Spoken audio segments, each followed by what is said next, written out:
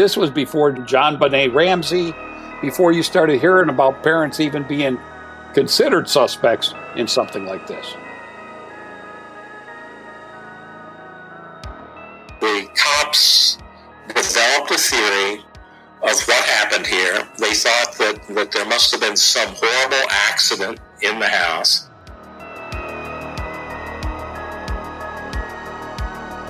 He says, nobody got in that window.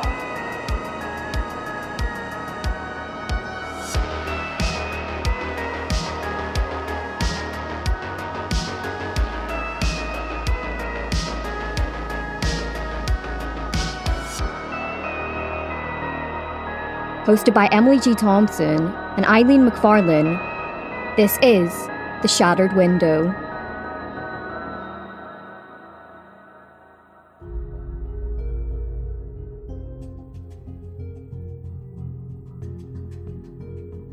If the Dwalaby family had any plans to spend September 18th, the day after their daughter's funeral, mourning in peace, then they were going to be sadly disappointed, because investigators and the media had a different plan. The front page of the Chicago Tribune carried a story titled, "Strangling of 7-year-old Girl Remains a Puzzle to Police."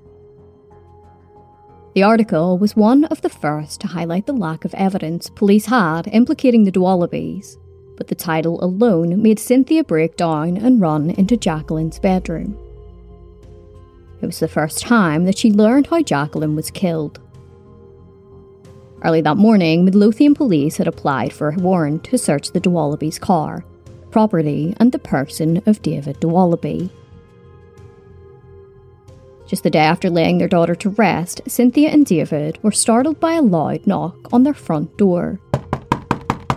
A team of 21 police officers armed with search warrants stormed into their home. The officers were from Midlothian Police, the Illinois State Police, the FBI, and several suburban police departments. "I don't think you're supposed to come in here unless our lawyers are present," David said, but the officers assured them that they could be there. It had only been 3 days since there had been officers stationed at the house 24/7 for 5 days. The street was closed off to traffic for hours as the media and onlookers converged to get a glimpse of the spectacle. Hayden Baldwin, the crime scene technician, was on the team that conducted the warranted search of the home. They collected a light pink blanket from the basement, ropes, 2 pillowcases, Jacqueline's pillow, the top and bottom sheets from Jacqueline's bed, and her mattress pad. Again, photographs were taken of the interior and exterior of the house.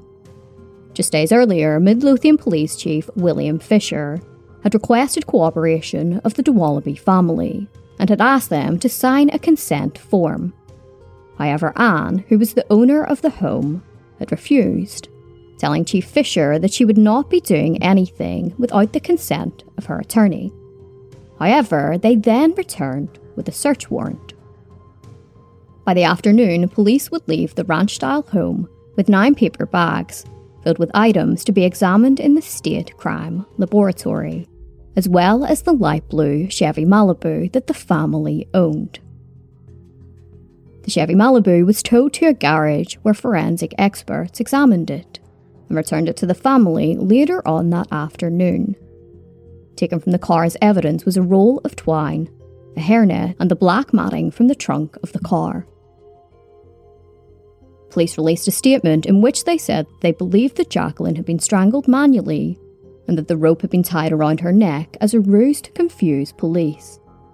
However, Dr. Robert Stein, the medical examiner who conducted the autopsy, was quick to refute this claim, saying that he was certain that Jacqueline had been strangled to death with the rope. Shortly afterwards, police then released a statement which said that the family members had not yet been ruled out as suspects, to which one of the Dwalaby's attorneys, Lawrence Hyman, replied that they were innocent of any wrongdoing whatsoever, and that the police investigation was an outrage. Jacqueline disappeared on September 10th. And when this guy, Captain Daniel McDivitt from the Illinois State Police, took charge of the investigation the next day on the 11th, and when on the 13th, his evidence technician, a guy named Hayden Baldwin, told McDivitt that in his judgment, this window had been broken from the inside. I think that's when the tunnel vision really started. The physical evidence was sent to the State Crime Lab for analysis. Davy was upset by the scene. The 4-year-old didn't understand why there were police officers in their home again. "Where's Jacqueline?" he asked. "Jacqueline is in heaven," Cynthia told him. He asked when Jacqueline was coming back. Cynthia simply told him that when someone goes to heaven, they don't come back, but you still love them and keep them in your heart. Cynthia still couldn't believe that it was Jacqueline they had found. Oftentimes, they slept at a neighbour's house because Cynthia couldn't sleep in the house anymore. David replaced all of the locks and started to sleep with a shotgun nearby. Davy was becoming increasingly anxious. He would no longer sleep without a light on, and refused to sleep near the window, and would scream if he saw a shadow, terrified that he would be taken next. Cynthia and David moved Davy's mattress into their bedroom and put it beside their bed. Cynthia would reach down and hold Davy's hand until they both fell asleep. The family, understandably, didn't want to speak to the media while in mourning. Thankfully, they had a horde of supporters who would defend them to anybody that would listen. Neighbours stood by the family and let the media know that the Dwallabys were a loving and caring family, and that they never once heard either parent raise their voice to Jacqueline or Davy. David's boss, Ron Patterson, recalled that the only time David took a day off was when he picked up the adoption papers for Jacqueline, describing David as a proud and happy person. Many of the locals couldn't help but feel like the investigation was turning into a witch hunt, with Cynthia and David in the firing line. Cynthia said, "After the police searched our house, the place was a mess. Drawers were left open, beds were moved, papers were lying on the floor. We noticed that they had gone up to the attic. I kept a treasure box up there with my wedding dress and other special things in it. I looked through the box and found Jacqueline's baby book. All of the pages were torn out. Her first tooth, first food, things like that. Only the cover remained. I never saw anything about it in a police report. I never knew who took it. It was one more thing taken away from me about Jacqueline." Captain McDivitt told reporters that there had been no communication from the Dwallabys since the day that Jacqueline's body was found. Continuing on the lead that Cynthia and David could have been involved with Jacqueline's murder, investigators returned to the area that her body had been found and distributed photographs of Cynthia and David, as well as photographs of their car among the residents of the apartment block, inquiring as to whether anybody had seen them in the area. They also showed photographs of 4 other women and 4 other men. Joe Cosman was one of the officers on the task force. Yeah, this was not the major. We've had murders and things like that in Blue Island, but this one was a young child, and this was before John Benet Ramsey, before you started hearing about parents even being considered suspects in something like this. I mean, this was groundbreaking, and that's why I said at first they were not the targets. There were some things that caused people to pause and say, "Well, that's weird," but it was just a series of things. It was not where they were targeted right from the go.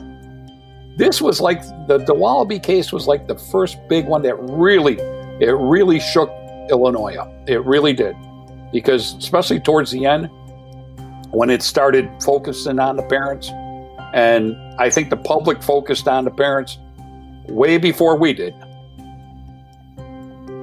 You know, what we were told is They were looking into several different things. There was no one strong. There were some things, they weren't focused on just one or two people. They might have been, there were some things said in the original interviews that kind of brought pause to the investigators. But see now, her body was found on a Wednesday, maybe by that Friday, Saturday.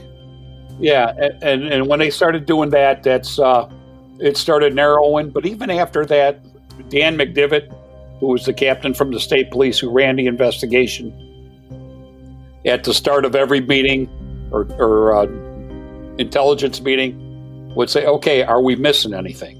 Is there anyone else we want to look at? In fact, I remember Mike Schultz from Midlothian, he's since passed, but he says, there was something about the mailman. Okay, let's go look at the mailman again. So, it was never, okay, it's them and no one else. We tried to look at everything, and it just became apparent to us that we didn't think anyone else got into that house. At that point, we were involved in the day-to-day activities. Like I said, we went to the meetings. We talked about anybody who possibly could have been a suspect. We were brought up to speed, and it just kept coming down that it didn't appear that anyone could have gotten into that house. What it became apparent is it goes back to that Friday night. The Friday she went missing is David had bowled at Baroque Bowl in Blue Island, and this probably would have been on the route he would take to get back to Midlow. Two residents, Derek Darling and Gloria Lake, had said that they saw a Chevrolet Malibu near the Islander apartments on September 13th at 1:30 p.m. They were sure about the time because they had gone to make a phone call. Darling recalled the car having rust spots and one of the front signal lights was more dull than the other. DeWallaby's Malibu had one dull light. The problem was it couldn't have been their car. At that time, on that day, Cynthia was being interviewed by the police at home, and her Chevy Malibu was parked out front.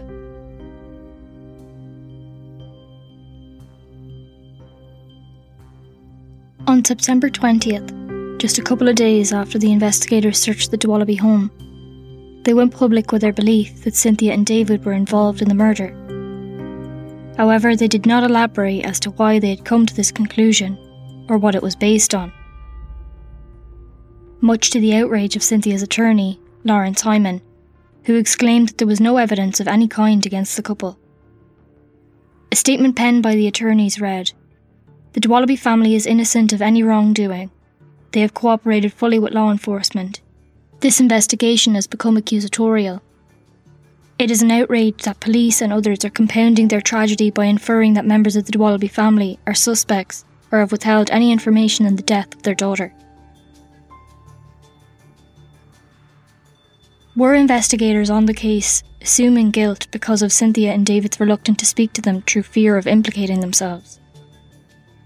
Cynthia, David, their attorney, and much of the public believe so. It isn't unheard of for family members of murder victims to plead the fifth, because if they were to say something that police found suspicious or strange, even if they were completely innocent, then they could still be implicated or arrested. Most of the media statements came directly from the police, so the DeWallaby's narrative never came across. The only reporter who seemed to speak out against the constricting investigation was Channel 5's Paul Hogan. He said that the police were using pressure tactics on the DeWallabys and, quote, "only evidence strong enough to lead to arrests, charges and convictions can remove that presumption of innocence." The following day, while police were speaking about the evidence being fast-tracked by the State Crime Lab, Captain McDivitt told Hogan, off the record, something that would further the media bias and temporarily silence one of the only reporters that believed they were innocent. The primary factor here is tunnel vision. That is that the cops developed a theory of what happened here. They thought that there must have been some horrible accident in the house, that David and Cynthia, one or the other, had killed Jacqueline, and then that they tried to cover it up by staging a break-in and stupidly breaking the window from the inside.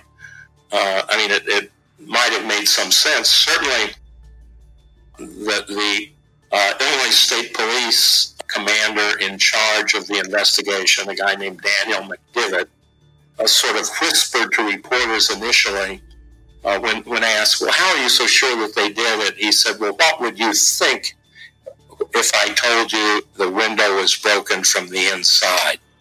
And one of the reporters, a television reporter named Paul Hogan, basically said, well, that's the ballgame. Obviously, they're guilty. And so I think that was a kind of a mindset of the police going into it. The broken glass taken from the Dwalabys' home was analysed by state forensic scientist Joseph Ambrovich, and he found a fingerprint. He compared it to Cynthia, David, Anne and Davy's fingerprints and found no match. The other evidence seized during the search, and the evidence taken from the area Jacqueline's body was found, as well as her autopsy, were given to forensic scientist Jenny Han. On the rope found around Jacqueline's neck, there were 2 hairs. One appeared to be Jacqueline's, the other was not a Caucasian hair. There was also lime green paint found on the rope. There was no such paint in the Dwalaby home. 2 hairs were found on Jacqueline's underpants that had been located close to her feet when her body was found. The first appeared similar to Jacqueline's, and the second was a brown pubic hair that definitely could not have come from the child. Jacqueline's fingernails had been clipped during the autopsy, and there were blood found under 7 of the clippings.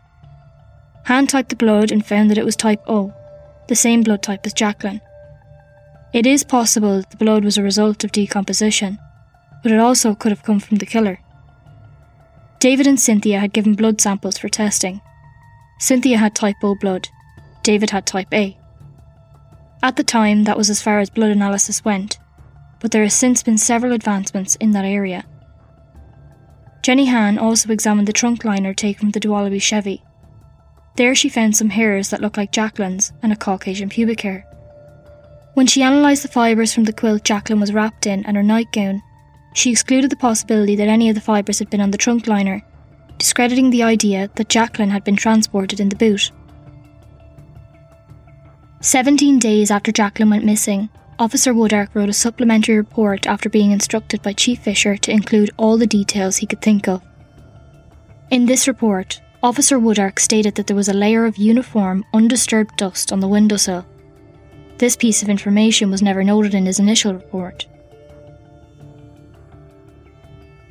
Over the following months, the Dwalabys tried to regain some semblance of normality, for Davy's sake. David went back to work.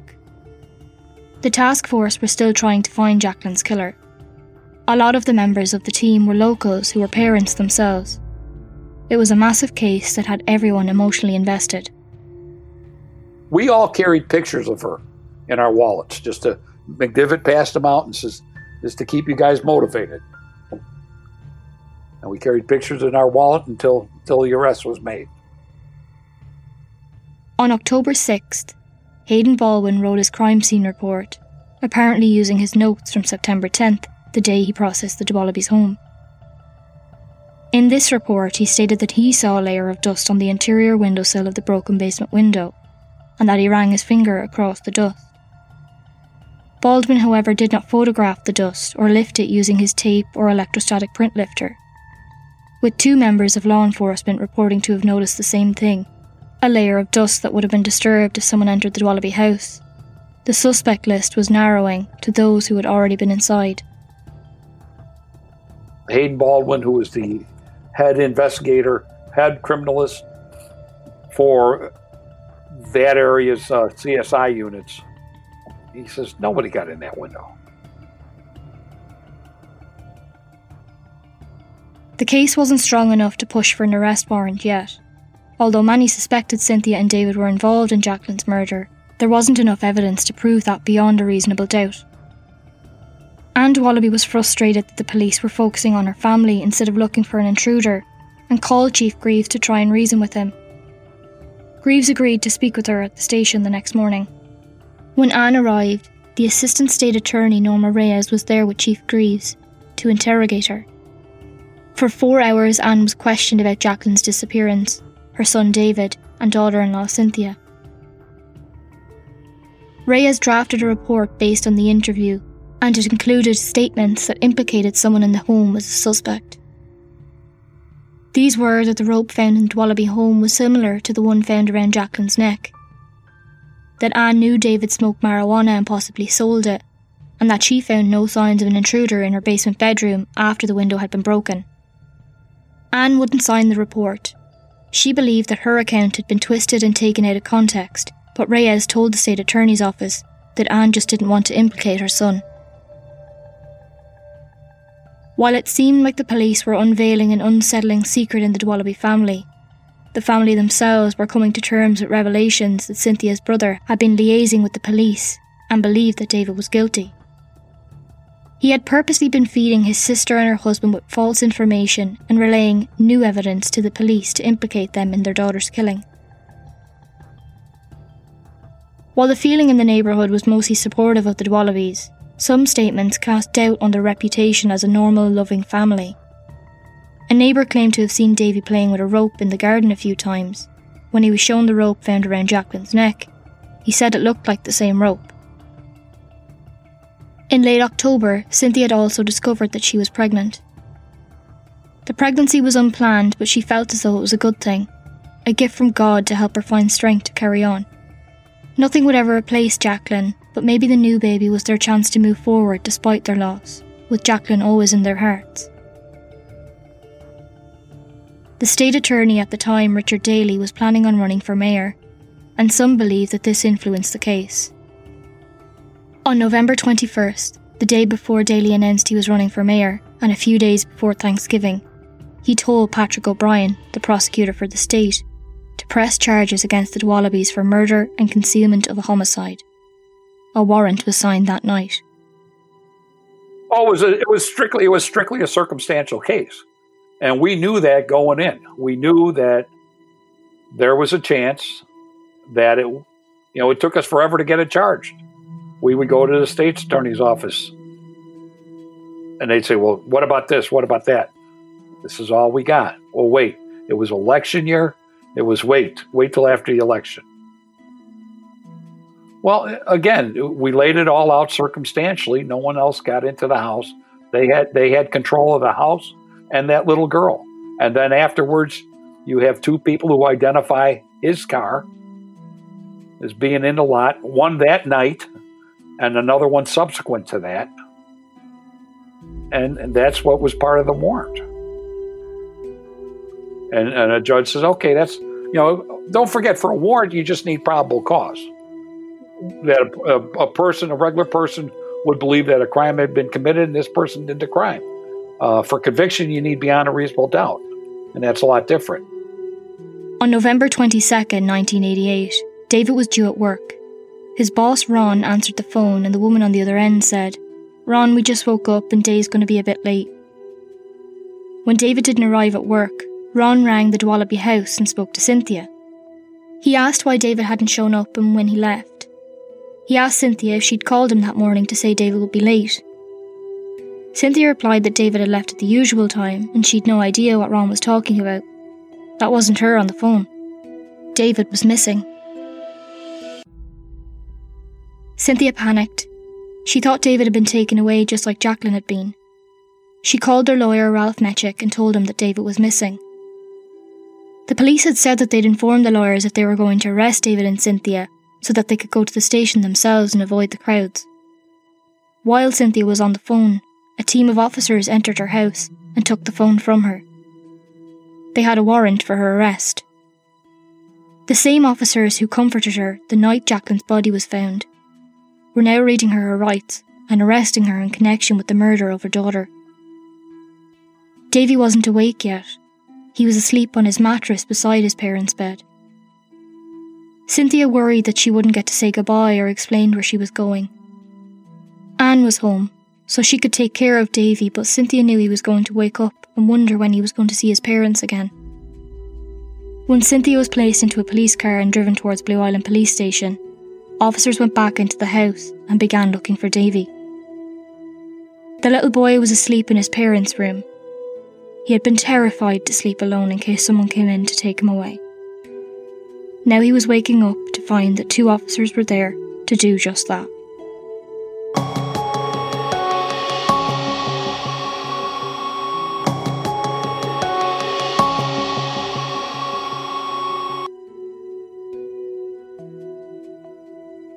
David had left for work as normal that morning. A short distance away from his house, he was pulled over in what appeared to be a routine traffic stop at 147th and Lawndale.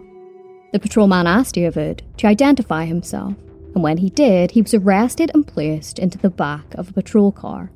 He didn't get the chance to call Cynthia or his boss. Instead, a policewoman had called and pretended to be Cynthia, and told David's boss that he would be late. The couple were brought to the Blue Island police station separately. The media had been tipped off and were already waiting. Cynthia said, "I could see one officer in the front seat look at himself in the mirror and adjust his tie. The other one was also fixing himself, trying to make sure he looked good. Both officers in the front seat got out and headed towards the reporters and the cameras. They left me and the other officer in the back. We were locked in. We couldn't get out. It was like they forgot us. We sat there for a couple of minutes before they remembered and came back for us. And I was supposed to be their big prisoner." Cynthia was led through a crowd of reporters from every regional paper, 5 news channels and various radio stations. Cameras flashed and voices called out asking her what she had done as she was brought in to the station. Once the word got out, because by that time they were monitoring everything we did, we tried to do it as secretive as possible to avoid the media circus. But by the time we got to Midlothian police station, we had placed them under arrest like 7 in the morning on the way to work. Then Cynthia was arrested in her house. And from there, word got out somehow. I don't know if she was allowed to make phone calls, called her family, or what, but word got out. By the time we got to the station, media was there already. So all they got was us bringing them in from the cars. They get fingerprinted. They get mugshots taken. We then tried to interview him again. I don't recall if he at that time invoked for a lawyer or if he did talk. Same thing with Cynthia. I don't remember. They had given other statements, though. And then the next day they have bond hearing and the judge sets a bond for him. Cynthia could hear David calling out for her while she was being booked in, so she knew that he was there too. She was allowed to make one phone call and she rang Anne to see if Davy was okay. She was worried that he was upset after waking up and finding that she was gone. Anne had to tell Cynthia that Davy had been taken away, and she wasn't told where they were taking him. Cynthia had no time to process this news before she was booked in and had her mugshot taken. Shortly after she was taken into the interrogation room, Cynthia recalled. There was a terrarium on the table with this tarantula in it. I saw it as I walked in the door. I sat down at the table and the officer who brought me in started saying, "You're never going to see your son again. You're never going to see your husband again. You better confess. Nobody has money for you. No one in your family has money. You'll never be able to raise money for an attorney, and no attorney is ever going to believe you." Cynthia tried to maintain her composure. She knew her lawyer was on the way, so she sat in silence. The investigator tried to get Cynthia to speak. They asked her if she had killed Jacqueline.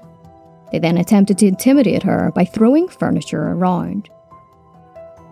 An envelope was brought into the room. Chief Greaves held it in his hands before he slid it across the table to where Cynthia was sitting. Cynthia was sitting with her head in her hands, but as the envelope was pushed towards her, 2 photographs spilled out, and she had no opportunity to avoid them. The photographs were of Jacqueline, her daughter's decomposed body. The photographs were of Jacqueline's leg and her mouth. Cynthia hadn't been allowed to see Jacqueline after her body was recovered. It would have been too traumatic, and the decision was made for Jacqueline's casket to remain sealed. But now, there was no mistaking it. All of the hopes that Cynthia had, that the police had made a mistake and it wasn't Jacqueline, were dashed instantly. You know your child's mouth. Every smile, every pout, every quiver of their bottom lip when they are upset. There was no denying it now. Her daughter really was dead. One FBI agent in particular was a fundamentalist Christian, and he kept telling them, God will forgive you. All you got to do is, things of that sort. And I think that playing into that, like, look here's this. This is what you did. This is this maggot-infested body of this lovely little girl, and you did this. Now, the only way you can make this right with the Lord is confess. Take it off your conscience. That was the effort. It didn't work in this case. It has worked in other cases. Cynthia turned her back to the officer and the photographs. A female officer entered the room and said she didn't have to look at the photographs, she could just put them away. Cynthia declined. She didn't want to touch them or see them. Another officer then came in and said, "We'll have to use the tarantula." Her back was still to the officers when one said, "By the way, the tarantula's name is Confess." Cynthia feared that they might put the spider on her, but she knew that there was just no way they would actually do that. It was just a scare tactic. The investigators also tried to pit the couple against each other. There's no question that they believed that upon the arrest and getting them into custody, that they'd be able to obtain confessions. They didn't, unfortunately, because David and Cynthia were pretty strong, and they knew that each of them, they both knew that they were both innocent. So that the police didn't have as much leverage as they might have in other cases. You see, often in these cases, two people are arrested, maybe they're friends, they'll separate them for an interrogation, and then they'll come tell one, the other guy has told us all about it, and and it's blaming you, and unless you have a story to tell, and this is your only chance to tell it, it looks like you're going to take the rap. Those kinds of techniques often produce, unreliable confessions. Those kinds of things ought to be banned. In Great Britain, the police are not allowed to lie to suspects during interrogation. In the United States, they are allowed to lie, and that ought to be changed, but it has not been changed. David had been brought to a conference room where he was questioned by Chief Greaves and Captain McDevitt. Greaves said, "Listen, David, what's done is done. If it was an accident, just tell us. It changes the whole complexion of the case." David burst into tears and said, "I have nothing to say to you." McDevitt presented a photograph of Jacqueline, her kindergarten photo, and gestured to his heart, saying, "I keep this right here." David asked if he could have the photograph before McDevitt spread more in front of him. This time, the photographs weren't of his little girl smiling in school. They were autopsy photographs showing a heavily decomposed child in full colour. Chief McDevitt said, "This is what you did. Take a look at these." David turned his head away. The investigators implied that he would only get 3 years for concealment of a corpse if he told them it was an accident. But David remained silent. Many of the investigators believed that there had been some kind of accident in the home on the night before Jacqueline was reported missing, and thought that the murder charges might prompt David to admit that was what had happened. They thought that because Cynthia had supposedly proclaimed herself as the disciplinarian before, and the fact that Jacqueline wasn't David's biological child, suggested that Cynthia had killed Jacqueline, and David was covering for her. They theorised that there was no way that Cynthia would cover for David if he killed her child. But if she was the one who killed Jacqueline, David would fall into the protector role that he had always played. The de Wallabies' attorneys arrived at the station at around 10 a.m. They were furious that their clients had been arrested and perp-walked between Blue Island and Midlothian Police Station, allowing the media to get plenty of footage of the alleged baby killers. The couple were then returned to Blue Island Police Station, where they spent the night. A press conference was held that evening.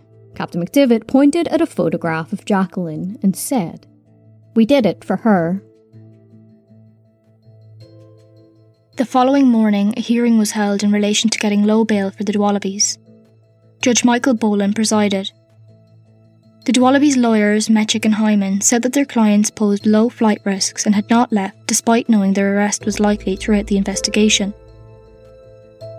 The prosecution, Patrick O'Brien, said that the couple should be denied bail because the evidence against them was strong and the crime was a potential capital offence. O'Brien alleged the rope found around Jacqueline's neck was the same rope that a neighbour had seen Davy playing with, and they had a witness that placed David at the scene where Jacqueline's body had been found. The judge initially dismissed O'Brien's claims until they had a private meeting during a recess. After this, Judge Boland denied bond. He said Jacqueline's murder was depraved and an act bereft of mercy. He also said, "When you strangle a 7-year-old with a rope, it's heinous conduct and wantonly cruel." A preliminary hearing was scheduled for December 2nd, over a week later. David and Cynthia were transferred to Cook County Jail after being refused bail. While being transferred, she was handcuffed tightly. This was the first time she told the police that she was pregnant.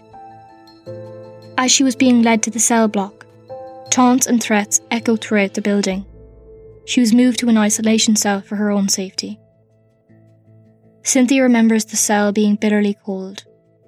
They didn't give her anything to keep her warm through her first night alone without her husband or son. She was terrified that David was being beaten by the police and worried about Davy. She still hadn't been told where he was or why he was taken away. Were they being subjected to the same intimidation tactics that she was? Did Davy think that they had abandoned him? David was driven to the jail by Chief Greaves, and on the way over, Greaves attempted to get David to confess, saying, "If this was an accident, now's the time to tell the truth. You still have this one last shot." David replied, "I have nothing to say." When word broke about the de Wallabies' arrest, the locals were shocked. They had been living in fear, and now it seemed like the culprits lived right down the street. John Bitton said, "We got numerous calls from neighbours worried about a child killer on the streets. It was very frustrating not being able to tell them anything, that the prime suspects were the parents." So it was probably the evidence to obtain the warrant would have been based on the man identification. The authorities have a whole case that's predicated on the presumption that the child was murdered in the house and that this window was broken to cover up the crime. The de Wallabies were just allegedly bad people. It's widely known that eyewitness testimony is notoriously unreliable. One remarkable case, which could be used for the poster child of inaccurate witness testimony, is that of Kirk Bloodsworth. In 1985, Kirk was convicted of the sexual assault, rape and first-degree murder of 9-year-old Dawn Hamilton in Rosedale, Maryland, and subsequently sentenced to die in the gas chamber. His conviction rested predominantly on 5 separate eyewitnesses that placed him with the victim on the day of the murder. Even though 2 of these witnesses were unable to pick him out of a lineup. After serving 9 years behind bars, additional DNA testing that was requested by Kirk proved that the semen found in Dawn's underwear was not his, and he was released. This isn't an isolated incident either. The Innocence Project conducted a report that discovered that since the 1990s, when DNA testing was introduced, 73% of the 239 convictions that were overturned because of DNA were based on eyewitness testimony. There is a misconception that memory works like a videotape in the sense that we can store information and then play it back whenever we want. However, memory doesn't work that way. Memories are reconstructed, and fragments of memory can often be combined with information that somebody has seen on television or been provided by the police. What people think they may have seen can be a combination of what they saw, what they thought they saw, and what was provided to them, rendering eyewitness testimony imprecise. Nevertheless, going on the belief that a resident saw David in the vicinity of the crime scene was enough for him and his wife to be charged with first-degree murder. During a routine interview with residents of the apartment, Everett Mann had told investigators that he had seen a dark-coloured car near the dumpster Jacqueline was found behind just after 2 a.m. on the 10th of September. He said that he was around 75 yards away, so had been unable to make out the identity of the person, or even the gender or race. Intrigued, investigators decided to conduct a further interview with Mann to try and ascertain if he knew anything else about the sighting.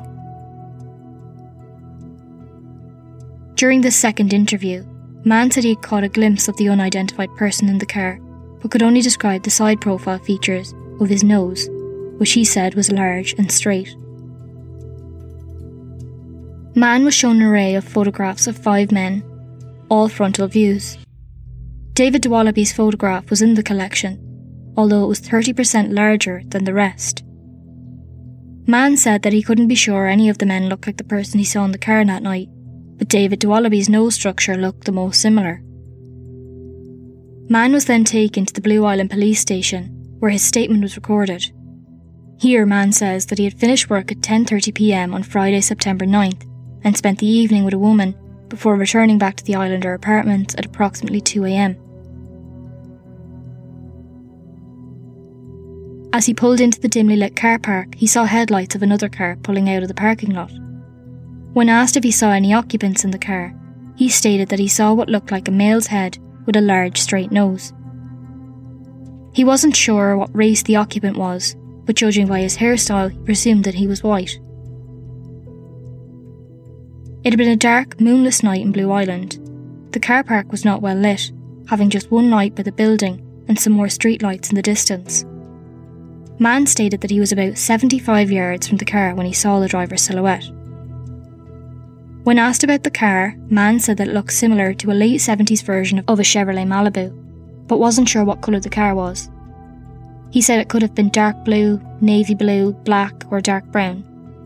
Again, he picked David de Wallaby's photo from the lineup. Next, Mann was taken to Midlothian police station, where he was interviewed by State Police Officer Kevin Shaughnessy.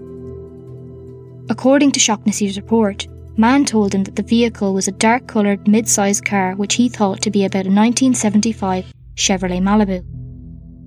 Mann told the officer that he knew what a Malibu looked like because his sergeant in the Air Force drove one, and he made sure he knew about the car to impress him. Mann may have been trying to impress the officers too with a specific recollection of that night.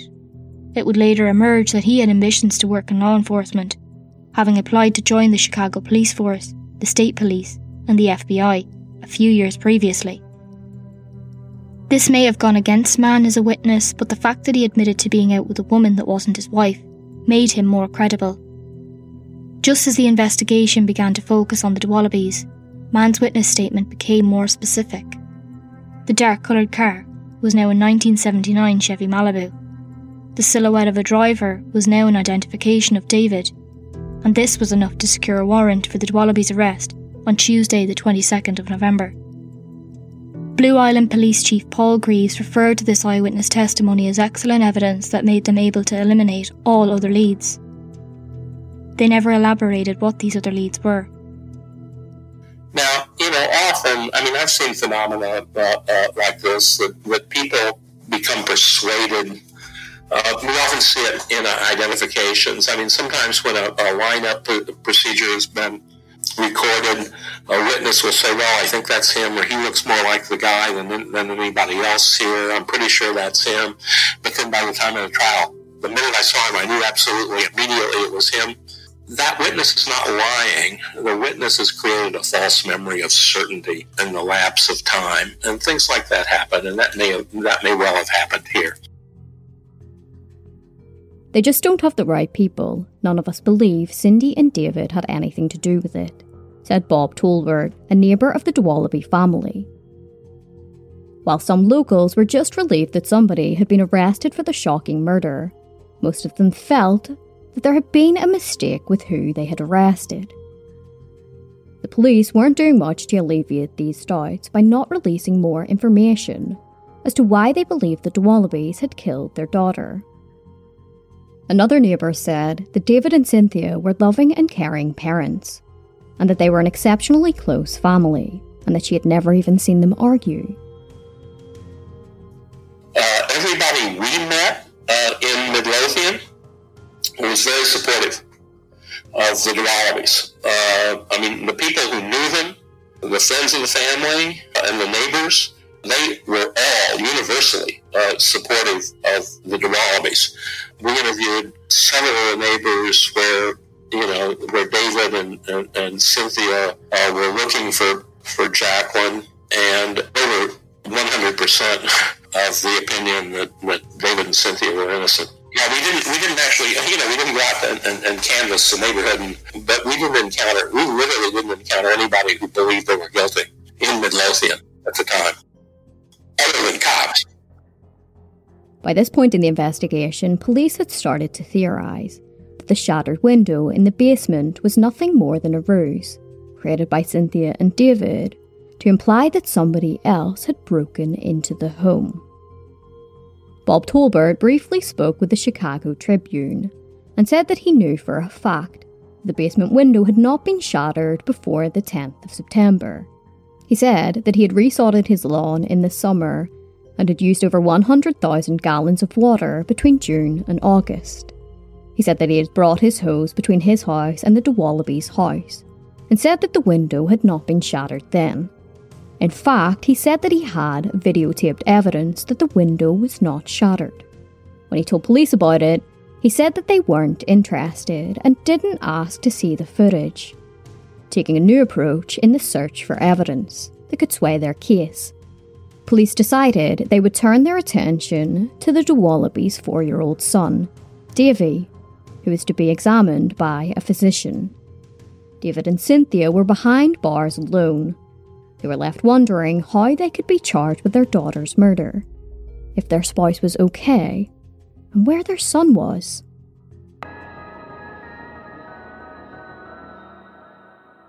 Thank you for listening to today's episode of The Shattered Window. The Shattered Window is a completely independent podcast paid for out of our own pockets. If you would like to support the show in return for loads of bonus content, behind the scenes, merch and more, then please check out The Shattered Window on Patreon. The link is in the show notes. Also make sure you visit us at theshatteredwindow.com for more information about this episode, and follow us on social media to keep up to date with the case and any developments.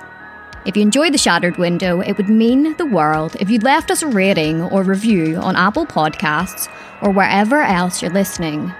Ratings and reviews are an easy way to support a show that you enjoy and can help us reach new listeners.